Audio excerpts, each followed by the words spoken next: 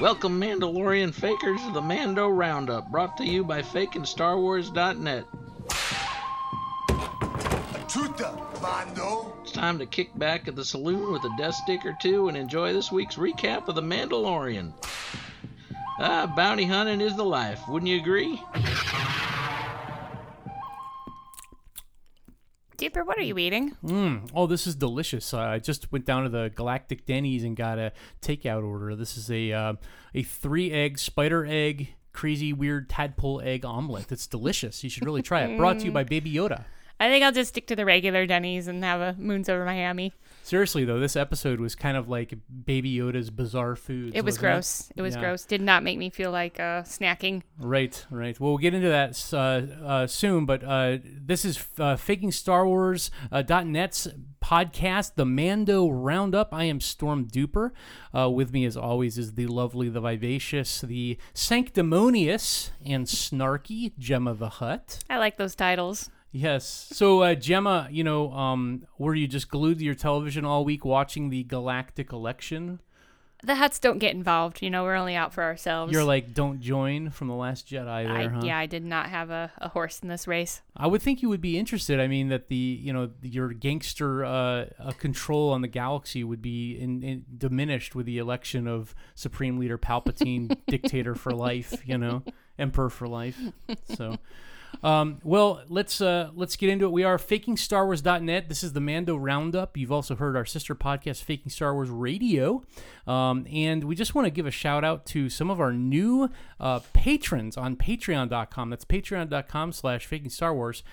First of all, at the Fake Jedi Padawan level is Stephen Howard, a brand new patron this past week. Thank you very much, Stephen. Your support is very much appreciated.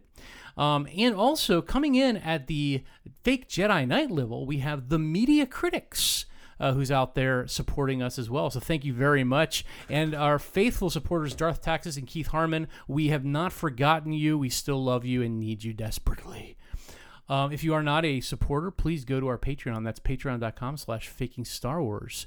And every little bit helps, keep us faking.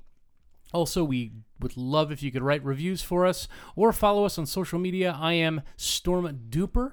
And soon enough, I hear, Gemma the Hutt, you may have your own Twitter twattering account. We'll get into it. Somebody's got to teach me the whole twattering thing. That's right.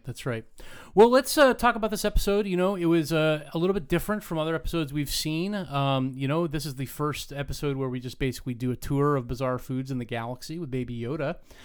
This is directed by Peyton Reed. You familiar with his work? I'm not. Tell me about it. So Peyton Reed directed the Ant-Man for the Marvel Galactic Universe. That explains the big ant. Yes. So we had a little Easter egg there with a giant... A little Easter egg. Right. I know. Yeah. Talking about eggs. He did this episode. So let's hear your synopsis of Chapter 10, The Passenger. I'm going to retitle this episode Child Rearing Gone Wrong, because I feel like this is the episode where we learn that Baby Yoda is actually a psychopath. He's just a murderous psychopath. So long story short, the Mandalorian's still traipsing through space trying to find all the MacGuffins he's trying to find.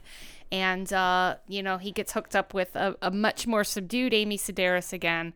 And he's got to transport like this frog lizard lady to another planet, like real slow. So it's dangerous, like they can't speed and they've got to use their turn signals and stop at red lights. And so, of course, bad things happen when you follow the rules. And so they get stuck on a nice planet full of spiders. And we learn that Baby Yoda, like I said, is a psychopath, an egg-eating psychopath. Yes, he's very oviparous, as it were. This is definitely not is this episode vegan propaganda? I wasn't sure. Like, is it kind of advocating eating eggs, or is it sort of trying to dissuade us from doing so? I felt like it was an advertisement for eggs. I love eggs from my head down to my legs. Heard the latest. I mean, if anything, I was gonna go make some eggs. But it's sort of that horror thing too. Like, don't touch the eggs. You don't know where they've been, and then all of a sudden, I don't know. in our predictions from last week, I think we both get about 50% because I had predicted that they were going to leave Tatooine, which happened, but there was no encounter with Boba Fett. It's like he doesn't even exist in this episode. But the Razor Crest did sustain heavy damage, which I predicted as well. So I don't think that's worth 50% at all. no, well, I mean, your prediction, I have to say, Gemma, was so stupidly generic. I mean, you could have flipped a coin and you would have Hey, been right. back the Hutts don't pick sides here. Yeah. I'd like to hear a more specific prediction from you this week. Okay. But you said that it would just be one of those episodic episodes that didn't really advance the plot at all. And that was 1,000,000% true. Yeah, and I hate to say this. I think we may be in for more of those. I think that's fine. I think that people, they want their instant gratification, and they're just not going to get it. So I think that that's fine, and everybody should chill out, and not each episode needs to mean something. Like amazing and advance the plot. Yeah, it can and just everything. be some entertainment. So just sit back and be entertained, right. people. It was entertaining. I thought the visuals were awesome. There's a lot of Ralph McQuarrie artwork in this episode, like the spider monsters. Those were originally concept art for what Luke would encounter on Dagobah in The Empire Strikes Back, believe it or not. I believe it, but yeah, it's a good use of those. Those were cool. I mean, I like the design on those spiders because they do look like they could survive in the frigid temperatures of that ice cave, but then they have that little weird mole nose thing on the front that's this thing of nightmares. Not a mole nose.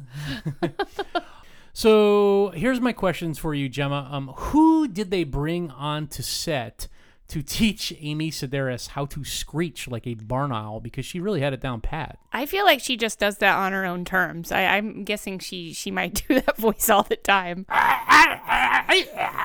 Like, how is that a language? I liked it. I just really liked it. We are going to do an episode on Star Wars languages on Faking Star Wars Radio. Like, we have to do it now, especially after this performance, because that was amazing. Like, how can those sounds have enough meaning for it to make sense? Yeah, I mean, I thought that the Geonosians were bad with their, like, click language, but this was kind of up there, I think, for me.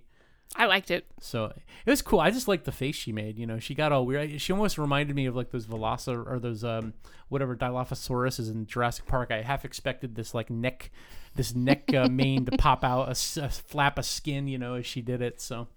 So what were you thinking when the frog lady got all nudie and went for a steam sauna bath in the hot springs of the ice cave? Well, Duper, since I know you're attracted to reptiles and amphibians, I think this is a much better question for you. Well, I am pansexual, you know, like Lando Calrissian, but that did not do anything for me. I was more concerned about her, like, just kind of lackluster approach to protecting the eggs. Like, she's just like, oh, I've got to keep my eggs warm. Let me just open them up and throw them in this boiling hot sauna. Like, no, I was okay with that. I was just, the part I had the most problem with was how she got her clothes on so fast. Oh, right. When they were running away from the spiders. Yeah.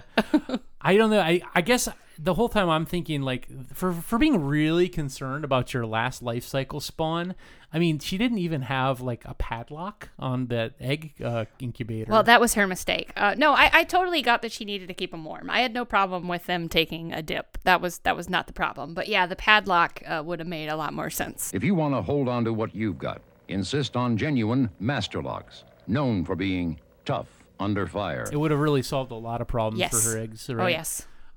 Anyway, well, I guess, you know, maybe she didn't have thumbs and she can't operate, you know, keys or combination locks. That's always a possibility. So when did you think, like at the very beginning, getting into this episode, there's a little delightful scene on Tatooine with the Mandalorian. And actually, I think that was one of the species there was the original species that Mandalorian had to fight when he found Baby Yoda with IG-11 in the very first episode. But that other guy, I think, was a Tito. And we saw Titos on Jakku with Rey Skywalker.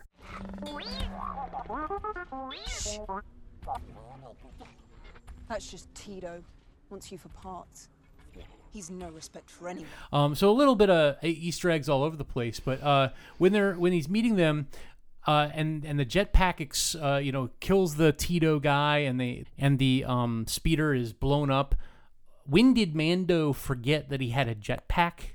And so he had to walk all the way into town in the hot sun with a hobo bag on his shoulder. I think that he absolutely did not forget he had a jetpack, and he absolutely would have used it, except, he just wanted to look cool, like sauntering into town.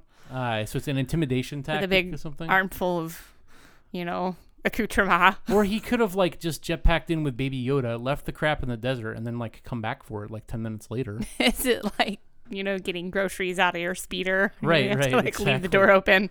Yeah. So, another thing I didn't really understand was where did those rebel X-wings pop out from that he encounters on their way to the ice planet? I did think that was a little weird and out of place. It's like we don't really know what's going on politically, and we don't know, who's really in charge of what. And then, they literally pop out of nowhere. And they just seem to be, they're the exact same ones he encountered before at the prison. And that's just so unlikely and right. goofy. Yeah, that was a goofy decision. Do you think Dave Filoni has a future as an X-wing pilot? It is his second performance now. He's like, I am made of cardboard. I mean, I don't know if you can make a career out of that, but I thought it was a little bit convenient and a little bit silly. So not a huge fan of that. But that was still not the interesting part. I thought the interesting story here was, this frog lady and her trying to, get free and make a life for herself and her husband and her family. And I thought that was, more the story. It wasn't about politics. It was about family. That's true, yeah. So Frog Lady, played by Misty Rosas, I guess, from what I read. Why is her husband on the planet Trask to begin with, instead of bringing her chop suey and watermelon for her pregnancy cravings? Darling, are you sure you want watermelon? Mm-hmm. Oh, and some chop suey, too. Chop suey? Well, I mean, I think she explains that pretty clearly, that there's only so many planets that are habitable. And so it's kind of sweet that this new family is going to get out and thrive. And so Frog Lady is surviving fine on Tatooine, gets pregnant, puts her eggs in an incubator, and then her husband's like, see ya, I'll find us a nicer place to live.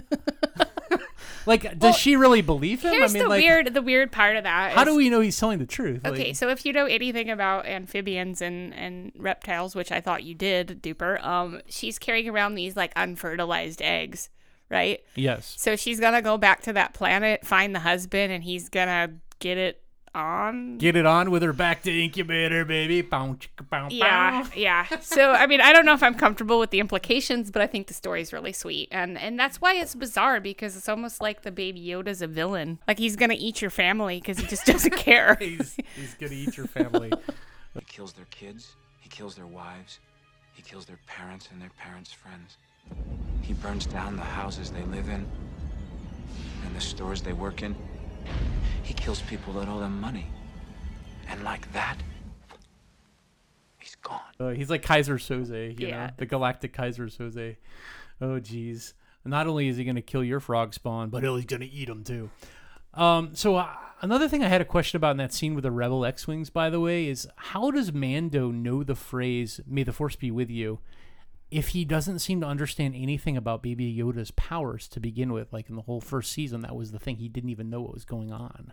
But haven't we talked about how they say, may the Force be with you, even though people might not even actually believe in it? It's just become a bit of a tagline. I guess so, but I just thought that was a little bit tacked on. No, I'm comfortable. I'm Okay. comfortable with that. So you think that Mandalorian has maybe educated himself on the Force in the interim period? He's had a little downtime. He's got out his Kindle and he's reading the Force books. No. They're driving real slow, so he's listening to NPR to kill time.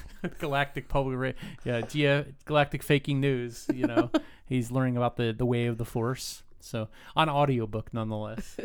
I mean, I guess if The Last Jedi depicted that the Jedis had these sacred texts, surely they would put them on audiobook as well, right? Mm-hmm. Yep, that's what he's driving around listening to. Very cool. Well, given the weirdness of this episode on the Beskar scale of 1 to 10, I have to say, Gemma, I was not too impressed with this episode.